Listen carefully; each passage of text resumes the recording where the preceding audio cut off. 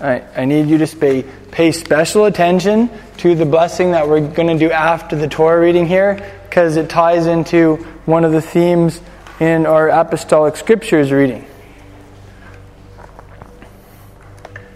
So let's bless him who gave us his word. Baruch atah Adonai Eloheinu melech haolam asher natan lanu Torah emet v'chayei olam nata b'tocheinu Baruch atah Adonai noten haTorah. Amen. Blessed are you, Lord our God, King of the universe, who has given us the Torah of truth and has planted eternal life within us. Blessed are you, Lord, giver of the Torah. Amen. So you can open your scriptures to the passage from John, Sefer Yochanan, the book of John, and we will look at that together first. There are several themes that really jumped out at me as I was studying through this and preparing this teaching. It's remarkable how many times the Master uses wordplay. Wordplay in Hebrew that only makes sense in Hebrew. So I'm going to be your guide, and I'm going to point a couple of those interesting linguistic topographical features out to you. And it's also remarkable just to notice how he related to people in this section. I really look up to Yeshua for that. So we're gonna look at that together. In Yochanan chapter 3, in the first verses, he's having a conversation with a Jewish sage. Greek says Nicodemus. The Hebrew is Nakdimon. There's actually a Nakdimon that's mentioned in the Talmud who lived in Jerusalem in Yeshua's time. And he was an extremely wealthy gentleman. I think he was the third richest man in Jerusalem. And it could very well have been that this was the same guy. Anyway, you'll notice here that Yeshua is talking about the need for a total fresh start, for 100% new beginning. The analogy he used was being born. He said it's basically like you have to go back and get reborn. And he starts talking in that context about being born of the Spirit. What's the Hebrew word for spirit? Ruach. That is correct, Ruach. And then directly after that, in verse 8, he says, he starts talking about the wind. There just seems to be like a flow, a disconnect in the flow of his little drash here, his little explanation. And he starts talking about the wind. It's like he's explaining something about being born of the Spirit by talking about the wind. Verse 7, don't be amazed that I said to you, you have to be born again. The wind blows where it wishes, and you hear the sound of it, but don't know where it comes from and where it's going. So is everyone who's born of the Spirit. For some reason, this thing about the wind seems to explain what he was talking about. What was it in the mind of the Master that was connected here? Well, what was connected was the Hebrew word that he was using. Yeshua grew up in a Hebrew-speaking home. He went to the synagogue and read the Hebrew Torah. He prayed the traditional Jewish prayers, which are almost all of them are Hebrew prayers. There are some Aramaic ones in there. And the Hebrew word for spirit, like you just pointed out to me, was ruach. What's the Hebrew word for wind? Ruach. That's correct. The Hebrew word ruach means spirit, it means wind, and it means breath. So when you have this picture of the Almighty in the beginning breathing into this clay figure that he has made from the ground, that he sculpted, and bringing it to life, that's the same concept there. He's breathing life into Adam. He's breathing spirit into Adam and making him a spiritual person. So there's some really neat Hebrew wordplay. Yep. And it totally depends on context for how you use it. Whether you're talking about breath or spirit, the spiritual dimension, or wind. So the question is, why is wind the picture in the Hebrew language for the spiritual dimension? What are the similarities there? You can't see it, right? You can feel it. Mm-hmm. You can see the effects of it on nature, that's true. I don't know the Greek there, actually. Yeah. I know, like, the Greek is pneuma, I think, or something. That's your homework assignment for the week. You're going to be our Greek scholar, Linda. Yeah. When Genevieve and I were driving through North Dakota on Thursday, there were several places where we could see these hills of grass, and the wind was quite strong that day. And you could see the wind, you couldn't see the wind, but you could see the effects of it like in waves over the grass. Have you ever seen that? It's actually quite beautiful. And same with on the water. There were several bodies of water that we passed, and the waves were getting whipped up, and there were white caps. You couldn't see the wind, but you could definitely see the way it was affecting nature.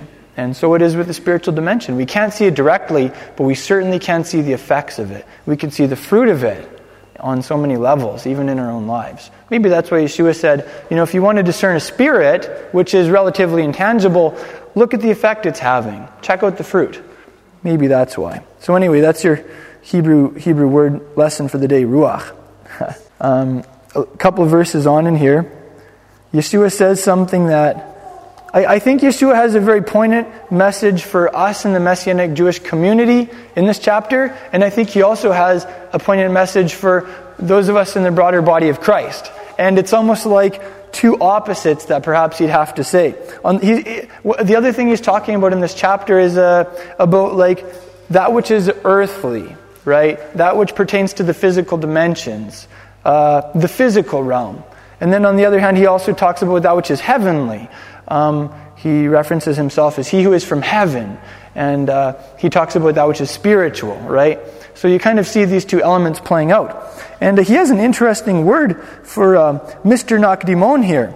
In 3:12, he says, if I told you earthly things and you don't believe, how will you believe if I tell you heavenly things? I wonder if this isn't a principle for understanding the things of God.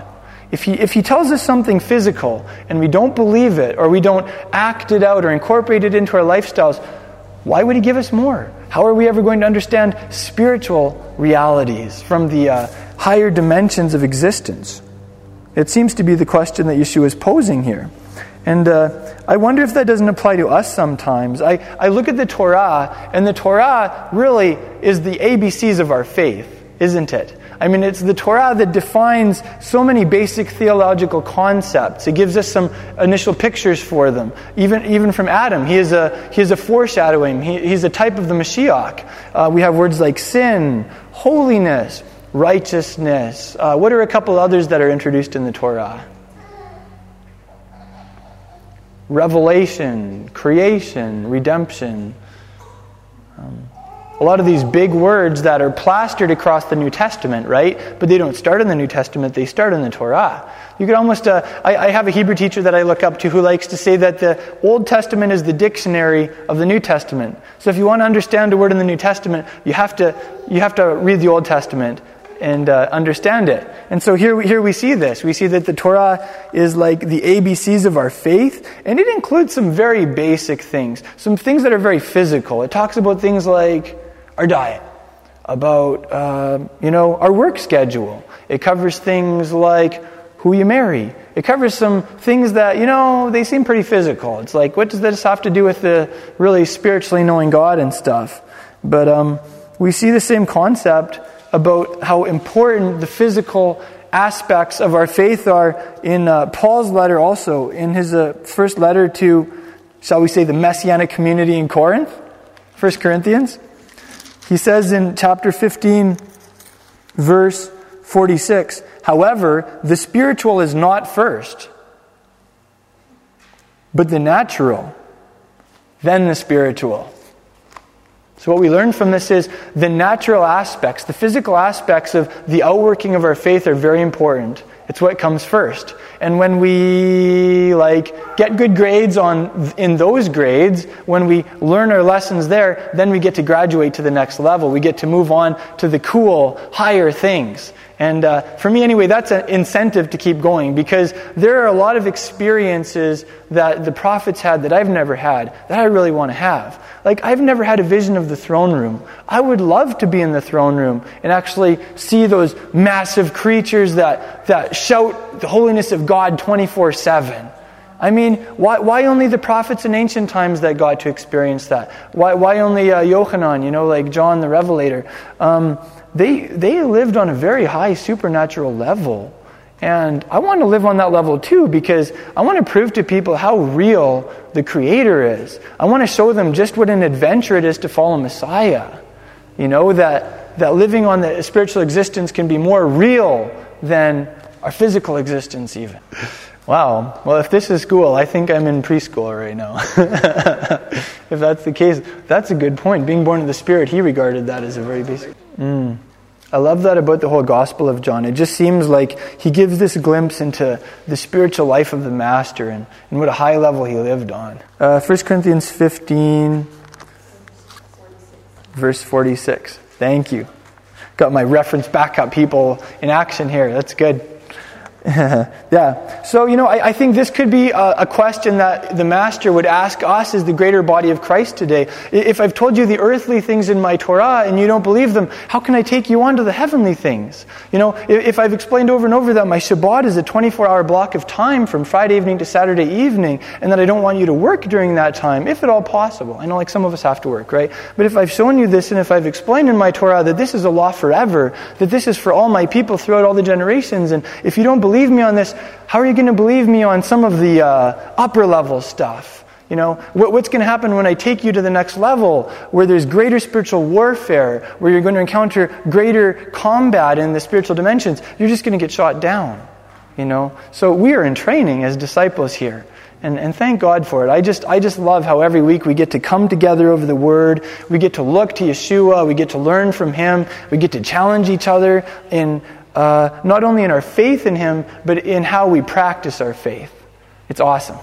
And I'm just as much a learner as anybody, so please, if you disagree with me, you can say that. If you have a question and maybe what I'm saying doesn't fit, hey, let's talk about that, Greg and I were talking about that yesterday. I like having dialogue. It's the best way to grow together. Okay, so that could be a word to the greater body of Christ. Now here's a word for us in the Messianic community though. We can be too fixated on the physical stuff. We can be too obsessed with the earthly level of how we express our faith. The minutia of doing mitzvot. And we can get so hung up on that we forget that the earthly things often are pictures of spiritual realities, that Messiah is to be at the center of all this, that this isn't just a to-do list, a religious to-do list, right? So I think that could be a word for some of us in the Messianic community also, to always remember, as you study a mitzvah, like a commandment, and how to practice that in your life, don't forget to ask yourself, what's the principle behind this thing that applies to my whole life? What does this tell me about the person who gave me this commandment? The 3 P's that we've talked about, the practice, the principle, and the person in Torah exegesis. So, in the Messianic community, sometimes I think we give too little airtime to the spiritual and heavenly, and we should be fluently conversant in spiritual matters. We should be comfortable and at home discussing heavenly realities. And I believe in the Messianic Jewish community that is an area where we have much to learn from different streams in the body of Christ. People who have operated in the gifts of the Holy Spirit. People who are comfortable in that spiritual realm. So I think that's a great example of that. Okay. John 3:15 and 16 talks about this eternal life thing. It seems like the objective. It's reiterated again in the last verse of the chapter, verse 36. He who believes in the Son has what? Eternal life. You want to learn the Hebrew term for eternal life? It's actually, we have it somewhere over there. There it is, right there. So, did you notice I told you, watch the blessing for after the Torah reading? Baruch atah Adonai Eloheinu melech haolam, asher natan lanu Torah emet v'chayei olam. That is the term for eternal life. V'chayei olam natah b'tochenu, who's planted it in our centers, in our midst. So olam is the word for eternal, for forever, right? And the word chaim, the word for life, l'chaim, the toast to life, right? Well, the singular is chai. I'm chai, I'm alive. You're chai, you're alive, right? And so when you connect those 2 words, so like eternal life, then you say chayei olam. Can we all say chayei olam? Chayei olam. Yeah, so it literally means like the lives of the olam, the lives of... okay, the word olam, do you know what the Greek equivalent is? Cosmos. Yes.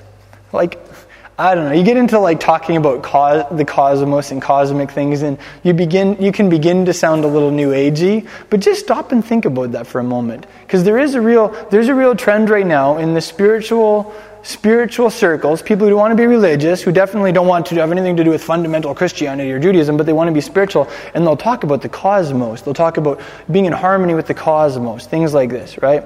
Well, here's the interesting thing. We have the real deal with this. And maybe we have something to offer people like that if we can learn those terms and then package the salvation message in meaningful terms. The fact is, when God offers us eternal life, He's offering us cosmic life. He's offering us the life of the cosmos. It transcends the cosmos. It preceded the cosmos. It's the very life of God. It's an uncreated life. And somehow or other, He connects us with that and it begins to flow through us. Like, He fills us with that and He begins to live through us in that way. You know, I'm not the one who lives. The Son of God lives in me. Wow. So that's the idea behind Chaye Olam. Now here's the interesting thing. If you ask a Jewish person about this term Olam and where it pops up in the Torah and what it means on a practical level, they will probably tell you two things. Firstly, they'll say, well, Shabbat. Why? Because whenever God talks about Shabbat, or in most cases, He says, this is a law le'olam. This is a law forever, like for all eternity.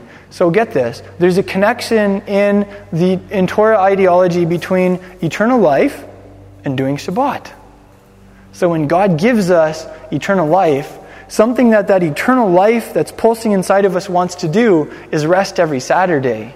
Something it wants to do is block out a 24-hour of time so it can just totally connect with the Creator, and you can like renew your energy flow. You can rejuvenate your inner life, right? There's a connection between your eternal life and Shabbat. So next Friday evening when you're starting to welcome Shabbat, stop and ask yourself, how is Shabbat a picture of eternal life? It's a good thing to ask. Also, the other term where olam pops up frequently in the Torah is in reference to the Aaronic priesthood. God says over and over, the Aaronic priesthood, the anointing on these guys, and their job description, it is le'olam, it's forever.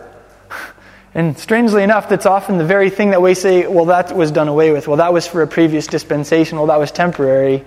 And of course, we had quite an adventure as we read through these parshas, and we looked at all the places where God said, yeah, this is forever, this is forever, this is forever, right? Okay, so how does that apply to us? We have eternal life in us. It's the Messiah's eternal life. How is that connected to priesthood? Well, it tells me is that if you are a recipient of that eternal life through faith in the Son of God, then you are a priest. You are a priest of that same indestructible order that Messiah is a part of. That same eternal order. And I personally think that our heritage as God's priests is one of the biggest things that we've missed, because it is something of a mystery. It's one of those really spiritual things, but man, the power in the priesthood that the Messiah has brought us into. I would like for us as a community to be on a quest for the next several years to just discover what it means that Yeshua is our high priest and that we are priests under Him. That's part of the quest that we're on. How does that sound? Okay, cool. So here's maybe a little picture of that mission. Maybe it's even a priestly mission. In 3:17, why did God send His Messiah into the world? Did He send His Messiah, our high priest, into the world to point out all of our sins and make us feel really crummy inside and condemn us to hell? No. God didn't send His Son into the world to condemn the world, but rather to what? To save the world. Do you know what the Hebrew term there for the world is? The olam. He came to save the olam. Guess what the Greek term is there for the world? The cosmos. Messiah came to rescue the cosmos. This is a cosmic salvation we're talking about. It's not just like saving me in my little world so I have a ticket to go to heaven when I die and so I can feel happy inside. Maybe it starts there, but that's a very, very small-minded view of salvation. Like when you read John 3, you get this vision of a universal salvation, of all of creation being redeemed, of the cosmos being rescued from the evil one. Wow, that's the drama that you are swept up into. That's the mission of Messiah, and that's the mission that we are a part of. We are co-workers with him in this salvation mission. I think we in the Messianic community would do well to write that verse on our fridges and read it every morning when we get up. God didn't send Messiah to judge. God sent Messiah to save. Right? So, if we're doing some stuff that most of the body of Christ is doing, what do we do? Do we judge the body of Christ for that? Or do we pray that God will save them, that God will restore the body of Christ, that he'll bring us back to the ancient paths and to the roots of our faith? We pray. That's correct. And we also work. We work to be out there serving the body of Messiah. We work to establish relationships. We work with Yeshua to help not only save the cosmos, but to save his people from every vestige of sin. And that's our job. So that's a verse you can write on a note and stick it on your fridge. There is a verse in one of Paul's letters that I think really emphasizes this idea. And if you really get this verse in your mind, it'll blow every little tiny shred of spiritual arrogance out of your heart. I know that's what it did for me. I have been spiritually arrogant. I probably am spiritually arrogant. We were all born totally puffed up with pride, right? Although, I don't know, if Tirza was born like that, she sure is cute. Hey, baby. And Linda and I were discussing that yesterday. We don't judge people, but there is a place for us to evaluate practices, religious expressions, whatever, and to say, is this of God? Is this biblical? And I agree. I think we're called to judge that on that level. Here, I found the verse. 1 Corinthians 4:7. He poses a couple questions. He says, what do you have that you didn't receive? And if you did receive it, why are you boasting it as if you hadn't received it? So just stop and think about that for a second. Whatever spiritual level you're on, whatever degree of closeness with God you have, whatever degree to which you feel that you've been brought back to God's mitzvot and you're just doing the stuff, just remember that you received that from him. And you didn't deserve it either. He just gave it to you because he really loves you, and he was just dumping some grace on you. Right? So I think if we can remember 1 Corinthians 4:7 in the questions there, remember that we are just on the receiving end of grace, that we have not done anything to deserve where we're at, wherever that may be, then I think we're going to do well. So what you were saying, Shoshana, about how we are called to judge on a certain level. Let's look at that too. In John 3:19-21, Yeshua, I'll just read it here for you. He says, this is the judgment, that the light came into the world, and people love the darkness rather than the light. Why? Because their deeds were evil.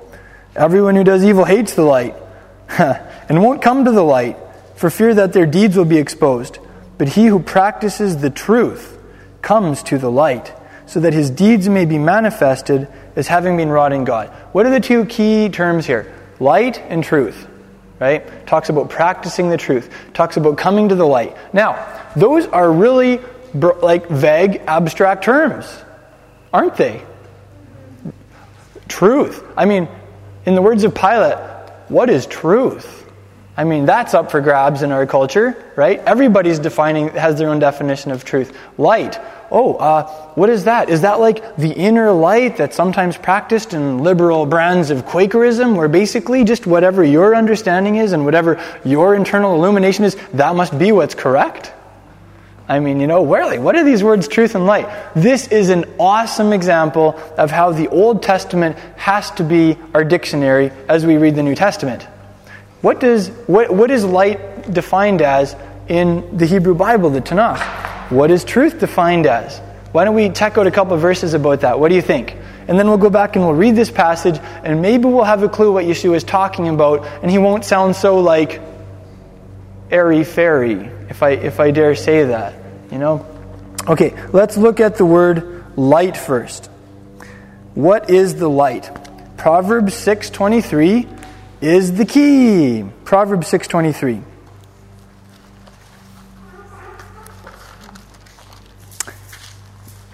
It says, For the mitzvah, the commandment is a lamp.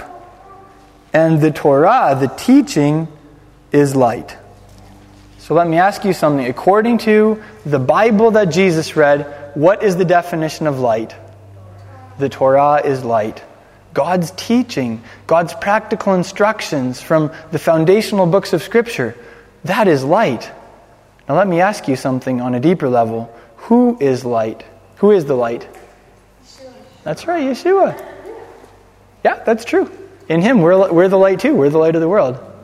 Yeah. Okay, so here's the picture. We have the Torah, God's teaching that is light, but who is the Torah made flesh?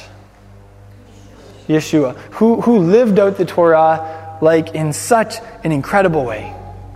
Yeshua did, that's right. And who modeled it for us?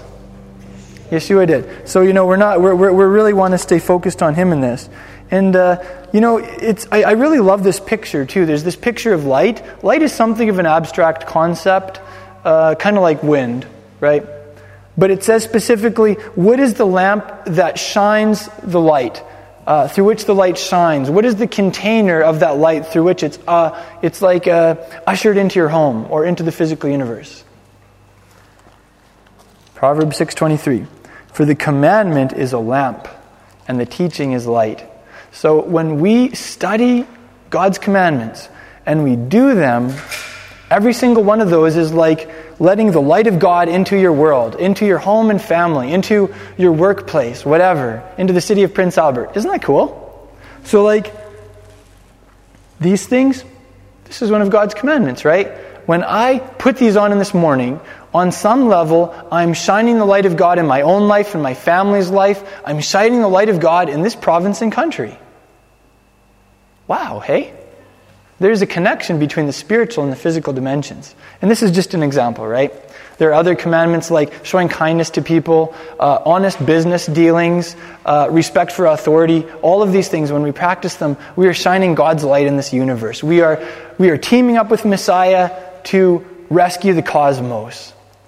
Wow. Okay, so that now we know what the light is. Now let's check out this term truth and see what we can discover. We're going to have to turn to Psalm 119 for this one. And we actually have two witnesses in Psalm 119 about this. I always like it when there are two witnesses for something, just to confirm it. It was really enjoyable reading Psalm 119 during the Omer count, wasn't it? Reading the whole thing as we counted up the days to Shavuot when we commemorated the giving of the Torah. Psalm 119 verse 142 says, "Your righteousness is an everlasting righteousness, and your Torah is truth." Your law is truth. So what is truth as defined by the Bible that Jesus read? The Torah, that is correct. God's law. Yeah, that's Psalm 119, 142. And then just look a couple verses down. Psalm 119, verse 151. You are near Yahweh, and all your mitzvot, all your commandments are truth. Wow! Catch that, eh? Can you believe that? According to the Bible that Jesus read, truth is defined as all of God's commandments. So let's, with that understanding, go back and read John chapter 3, and we'll see what that means. Okay, John 3:19. This is the judgment that the light, what's the light? The Torah, has come into the world, and men love the darkness rather than the light. That's good. When I say the light, you say the Torah. That's good. For their deeds were evil. For everyone who does evil hates the light and doesn't come to the light, for fear that his deeds will be exposed. But he who practices the truth, and what's the truth defined as here? The Torah. He who practices the truth comes to the light, so that his deeds may be manifested as having been wrought in God. I'm just going to read this with a little addition there, just so we can get that. This is the judgment that the Torah has come into the world. And let's remember here that the Torah is a person. His name is Yeshua. But he cannot be separated from the foundational books of Scripture, the Torah of Moses. They are one and the same. This is the judgment that the Torah has come into the world, and men love the darkness rather than the Torah, for their deeds were evil. For everyone who does evil hates the Torah and doesn't come to the Torah for fear that his deeds will be exposed. But he who practices the Torah comes to the Torah so that his deeds may be manifested as having been wrought in God. Does that give us a little more of a concrete understanding of this? Instead of sounding like we're in some kind of floaty New Age thing with light and truth and whatever else. Yeshua's Torah with skin on, that's true. And the whole Bible, you could see that as the Torah. It's all God's teaching, isn't it? It's all the law of God. Wow, right, yes. That's in the next chapter.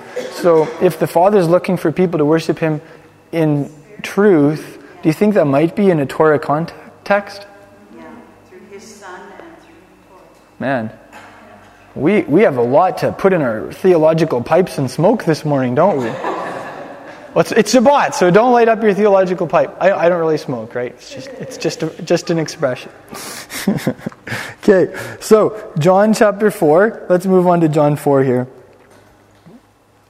This is a fascinating verse in John 4:2. Although Yeshua himself wasn't immersing, but his disciples were. Isn't that interesting? On the one hand, it says that Yeshua was immersing in chapter 3, verse 22. Then the next chapter clarifies it wasn't actually him doing it. He was doing it, but it was through the agency of his disciples. That's a picture of you. That's a picture of me. That's a picture of every time we do a mitzvah, like we do one of God's commandments, showing kindness to our neighbors, helping the poor, whatever, smiling at somebody. That's not just you doing that. That's Messiah doing that. Isn't that cool? He's the head, we're the body. He's the Spirit within us, and we're the expression of that. I also think that this is a great picture of the training that Yeshua took his disciples through, and that He's taking us through. I mean, these guys were in intensive training. Yeshua was phasing them in to doing the work of the kingdom from the very beginning. And it's also a great example of effective leadership techniques. That Yeshua wasn't just out there trying to do it all himself. As much as he could, he was delegating the work of the kingdom to his disciples. He was phasing them in. And I really love how he's doing that with us as a Messianic community also. Wow. Okay, chapter 4. Someone asked yesterday at our Shavuot celebration if there were any passages in the Bible that happened during Shavuot. And I think it was Genevieve that asked. And you know what? I suspect that John chapter 4 is a Shavuot chapter. A Feast of Weeks chapter. The reason is, in verse 35, Yeshua says, "Don't you say there are yet 4 months and then comes the harvest? Behold, I say to you, lift up your eyes and look on the fields, that they are white for harvest." Now here's the thing about ancient Israel. They had 2 harvest seasons. They had the wheat and the barley harvest in the spring, during, that was around Passover and Pentecost, shall we say. And then they had the harvest of the fruit and the grapes, etc. in the fall. So that's why Yeshua could say, look, it's harvest time, the fields are ripe. And yet also say, the harvest is in 4 months. Shavuot is in the beginning of the 3rd month, correct? So we count 4 months after Shavuot, and we get to what? The 7th month. What is the 7th month all about? The harvest. Chag HaSukkot, like the festival of tabernacles. It's also called Chag HaSif, the harvest festival, the feast of the ingathering. So there's a connection between John chapter 4 and the Shavuot theme. Which book is read? This is a pop question for you. Which book is read in traditional Judaism at Shavuot? It's one of the little books. It's called a Megillah, like a little scroll. We didn't read it together, so, no problem if you don't know. The book of Ruth. The reason is that Boaz was doing the barley harvest, and the Shavuot is about the barley harvest. On a deeper level, maybe it's because there's something about Ruth being someone from the nations who comes to the God of Israel and who also pledges allegiance to the people of Israel out of her great love. Maybe there's a connection between Shavuot, the book of Ruth, and John chapter 4, the story of the Samaritan woman. Ooh. Well, I'm not going to tie all those thoughts for you together. I just want to leave that in your mind to percolate some. Wow. Okay, you look at, like we were just down in Hudson, Wisconsin for their conference over Shavuot, and their theme was Torah and evangelism. It was a fascinating theme. I learned some stuff. I read this chapter and I see evangelism all over it. It's like Yeshua is doing the job of an evangelist, bringing people to himself.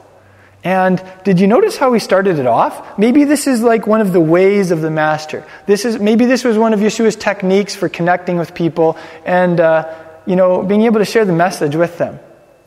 He started with just an everyday item. He started with an object lesson, and then he kind of took it from there. This lady was out there like dragging the water out of the well, and he used that as a starting point for a conversation. And then he started using water as a picture for what he had to offer. And he used this analogy of a thirst for a deeper truth, that each of us in our spirits have a spiritual thirst, that we just have that deep need for something more. And unfortunately, a lot of us, we think that, that deep need will be satisfied if I can only make this figure per year, or I can only have this person go on a date with this person, or if I can only read through this many books. If you're me, that would probably be what I would be tempted to go for. That kind of thing. And Yeshua says, he just uses this thirst analogy and this drinking water analogy to teach a truth. Maybe it's an example of that principle that we learned just in the last chapter. Start with the physical and then work your way to the spiritual. First the natural, then the heavenly realities. So anyway, I love how Yeshua did that. Object lessons are powerful. They were something our Master used. And next time you're like driving and you're bored and you don't know what to do, play an object lesson game is what I would suggest. Just like find something in your vehicle or some common object on the side of the road or whatever and say, okay, see that? How could you use that to give a parable about salvation? How does that like the kingdom of God? You know what I mean? Yeshua did that all the time. He'd be like, the kingdom of God is like a farmer, doing this. The kingdom of God is like, when the lady's making the bread, she's kneading the bread. I mean, these are just regular, everyday activities, right? So that's a fun game that we like to sometimes play. I highly recommend it. In the process, you may be getting in the zone that Yeshua communicated in. So, how's that for something practical to take away today? Play the object lesson game. Okay. More Hebrew wordplay we find in 4 verse 10. Yeshua says, if you'd asked him, he would give you living water. Living water isn't a word that people use in our culture. We have Camp Living Waters, south of PA, but we more think of that in terms of all the leeches and all of the little creepy crawlies. It's like living waters in a scary sense, right? The Hebrew term for living waters is Maim Chaim. Can we say that? Maim Chaim. It's a rhyme. And Chaim, living, right? So Maim is water. And it's the Hebrew word for running water, for fresh flowing water, for cold, clear water. So this is the analogy that Yeshua uses for the life that we can have in him. And he uses Hebrew wordplay in the process. Okay, this water theme that you had brought up is all the way in Genesis chapter 1. It goes all the way through the scriptures. We're going to encounter it in John chapter 7, where Yeshua says, if you're thirsty, come to me. He says that on the last day of Sukkot, right when they're doing the Simchat Beit HaShoeva, the rejoicing of the water pouring ceremony.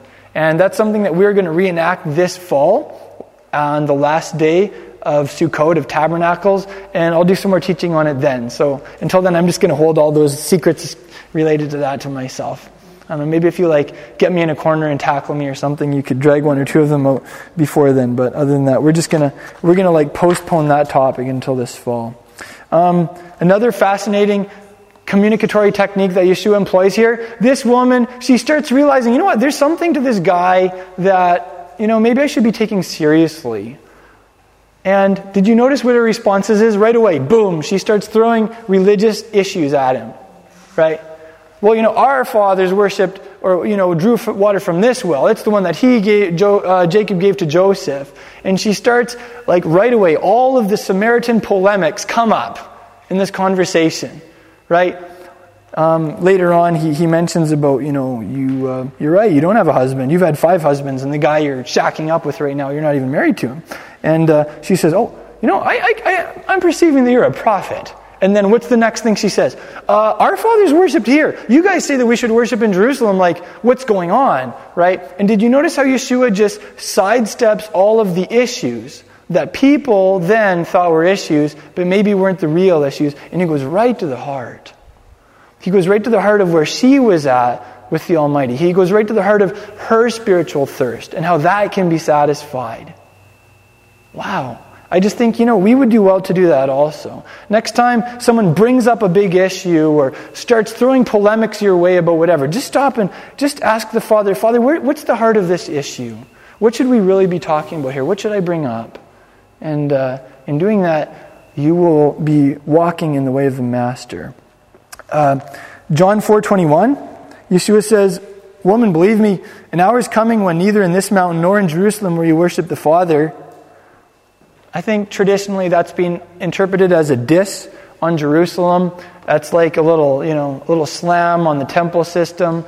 But we learn from the apostolic scriptures that Yeshua loved the temple. He spent time at the temple whenever he could. The early Messianic community loved the temple also. They worshipped at the temple. They would go up for the traditional hours of prayer. They even participated in the animal offerings.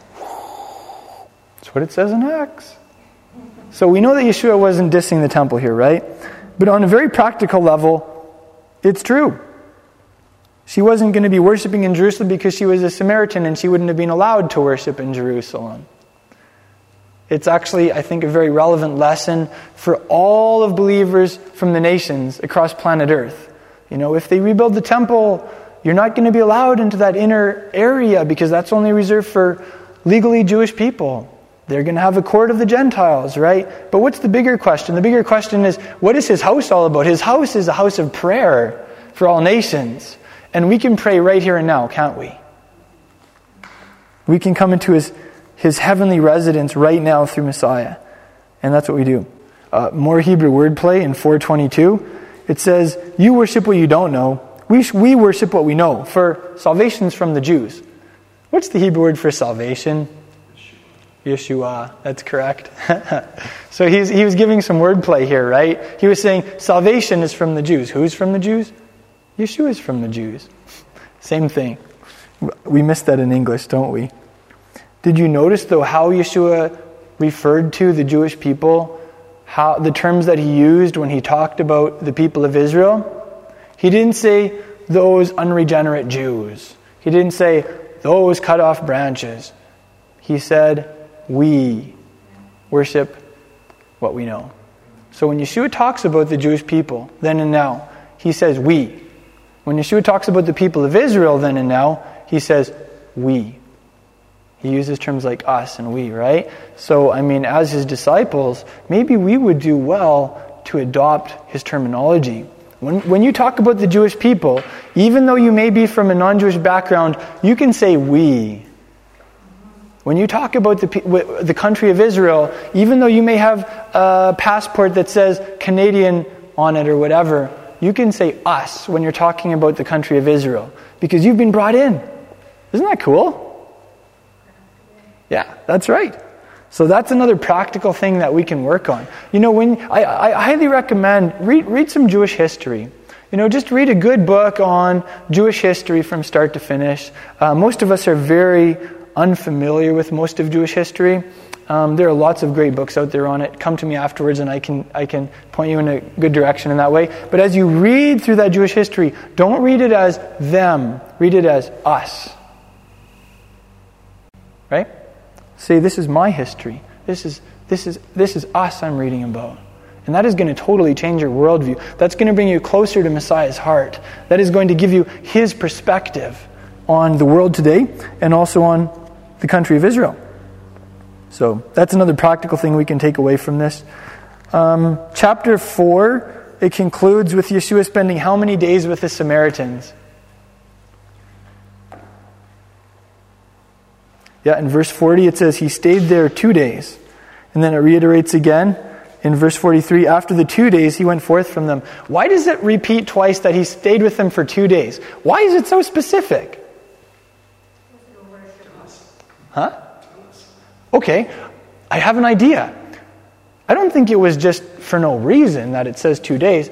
There's a principle in the Scriptures, and this is a principle that the early church was very in touch with.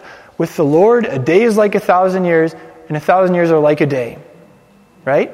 Therefore, every week is like a microcosm of 7,000 years of human history. Every Sabbath that we celebrate is a picture of the 1,000-year reign of Christ from Revelation chapter 20, the millennial kingdom, the messianic era. So, if these Samaritans were people from the nations, they were Gentiles, they weren't Jewish, right? And it says that Yeshua spent 2 days with them. What could that picture on a higher level?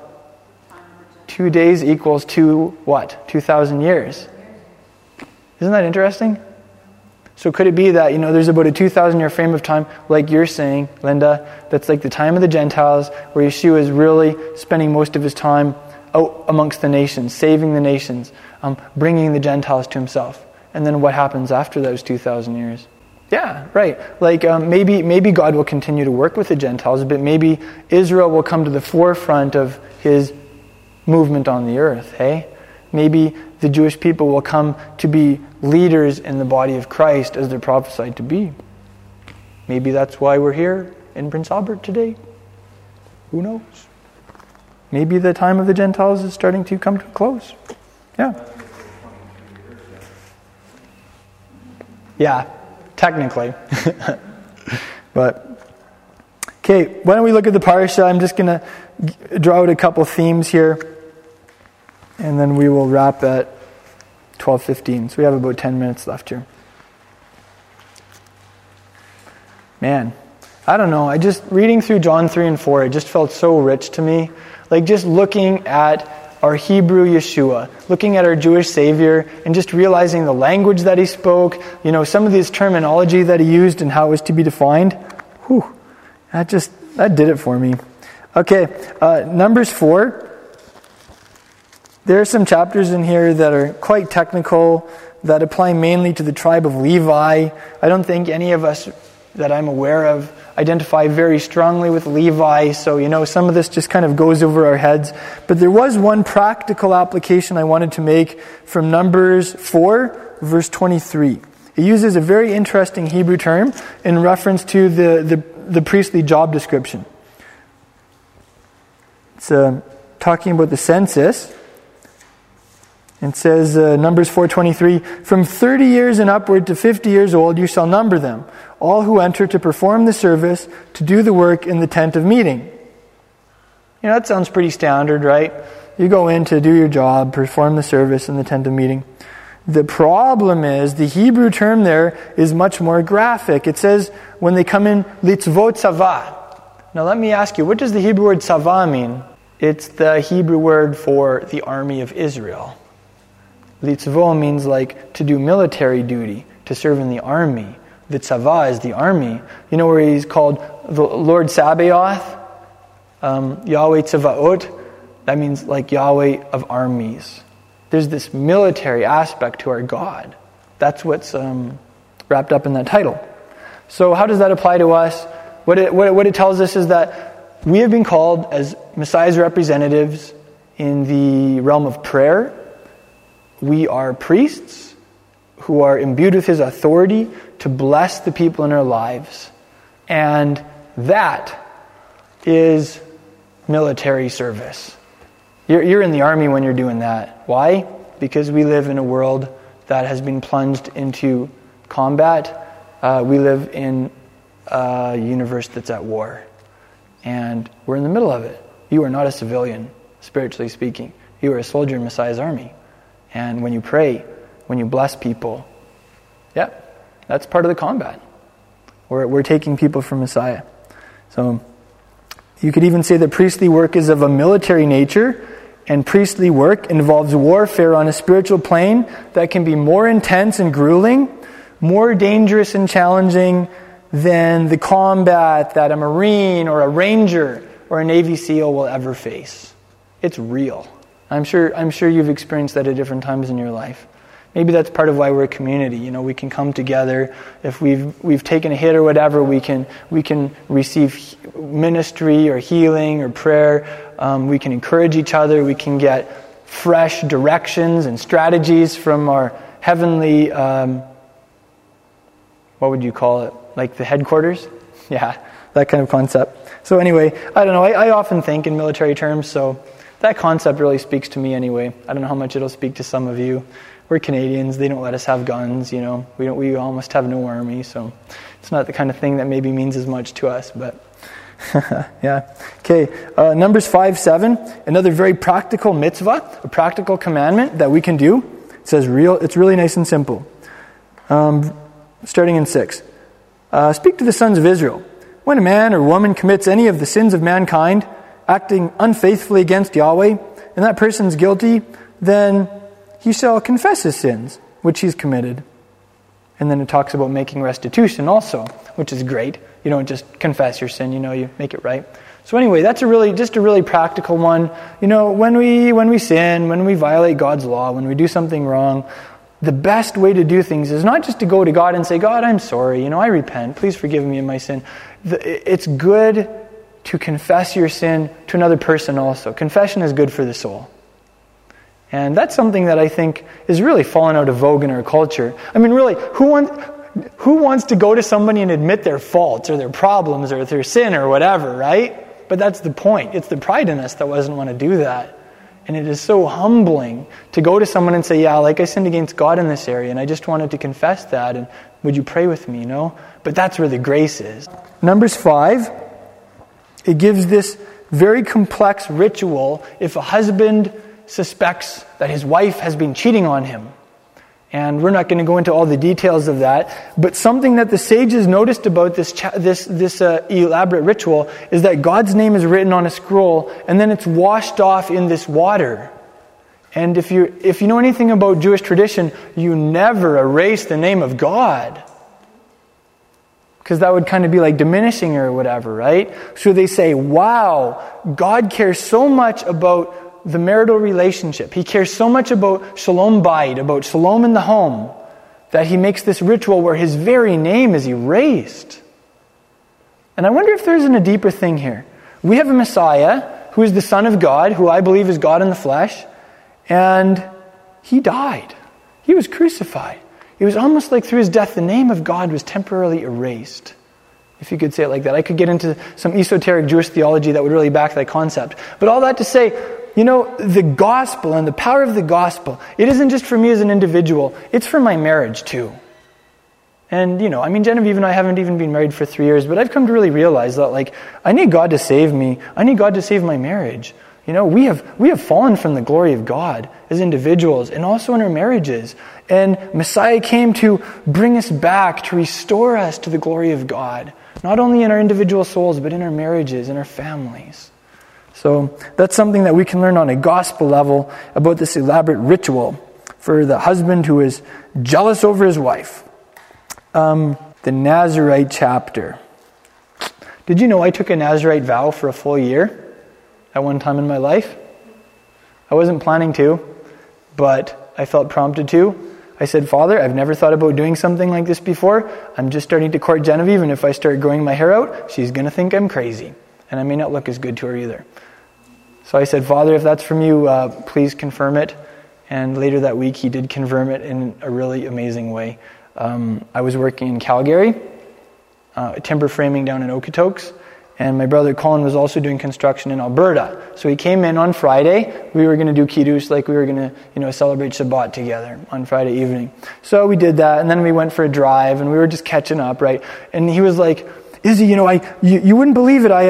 I was reading the story of Samson this week, how Samson was a Nazirite, and how, when he lost his dedication to God, when his hair got cut off, then he just lost his spiritual vision, he lost his spiritual power. And God has just been really speaking to me about being a spiritual Nazirite. Now what you need to know is that last Sunday was when I read about Samson and about the Nazirites, and I felt prompted to do this, right? And that's when I asked God to give me a really clear confirmation. And I didn't tell anybody about my prayer. And this, the next Friday, Colin is and God's been speaking to me about being a Nazirite. And he went into some detail that almost echoed the very things the Holy Spirit had spoken to me. He's God is just really calling us to not even eat one grape or one raisin that the world has to offer. Those sweet little delicacies that are just a little maybe in the gray area that the world has to offer. Maybe those things that would produce inebriation, spiritual fogginess in my mind. God's just calling me to hardcore and just to totally avoid it and not even come close to it. Not even a grape or a raisin. And God's just calling me to grow my hair out. And Colin was talking spiritually here. He wasn't talking about taking a Nazirite vow, right? But I was like, this is really interesting. God's just calling me to grow my hair out and just to be wild for Him. Just to let my hair go loose and just to be the man that He's created me to be and not to bow to the fear of man, but just only to bow to God and only fear God, And Colin was saying this stuff and I get chills just saying this right now, seriously. Just thinking about it. And I was like, okay, Father, I guess that wasn't just a whim that I had or some crazy idea last Sunday. So, I took a year-long Nazirite vow. You can't do it all because, you cut off your hair at the end and you burn it on the altar at the temple in Jerusalem. You do some animal offerings. Acts, I think it's 21, talks about how those are actually pretty expensive animal offerings. Paul paid the expenses of 4 Nazirites to do that. And actually, there's evidence that Paul did a Nazirite vow because it says that when he was on his sailing trip to Jerusalem, he had his hair shaved in Centuria. Do you remember reading that? Because he was keeping a vow. Guess what? That's a Nazirite vow. I don't know what Paul was doing, keeping the ceremonial law after Yeshua was raised from the dead, unless maybe it still mattered. Maybe he still saw that as a valid expression of faith. Maybe he thought that God's commandments were still for believers then. I didn't notice any evidence of superhuman strength during my Nazirite vow. Although I was timber framing for 8 or 10 hours and tossing around big... have you ever seen a timber frame structure? You're dealing with 20 and 30 foot long beams that are 10 to 20 inches wide. We were working with big, huge 240 volt skill saws that took both hands. And so, I don't know. I was pretty strong in general, but I don't think I had any supernatural stuff going on. Would have been cool. Right. Yeah, okay, you're dealing with 2 separate Hebrew words, but they are related.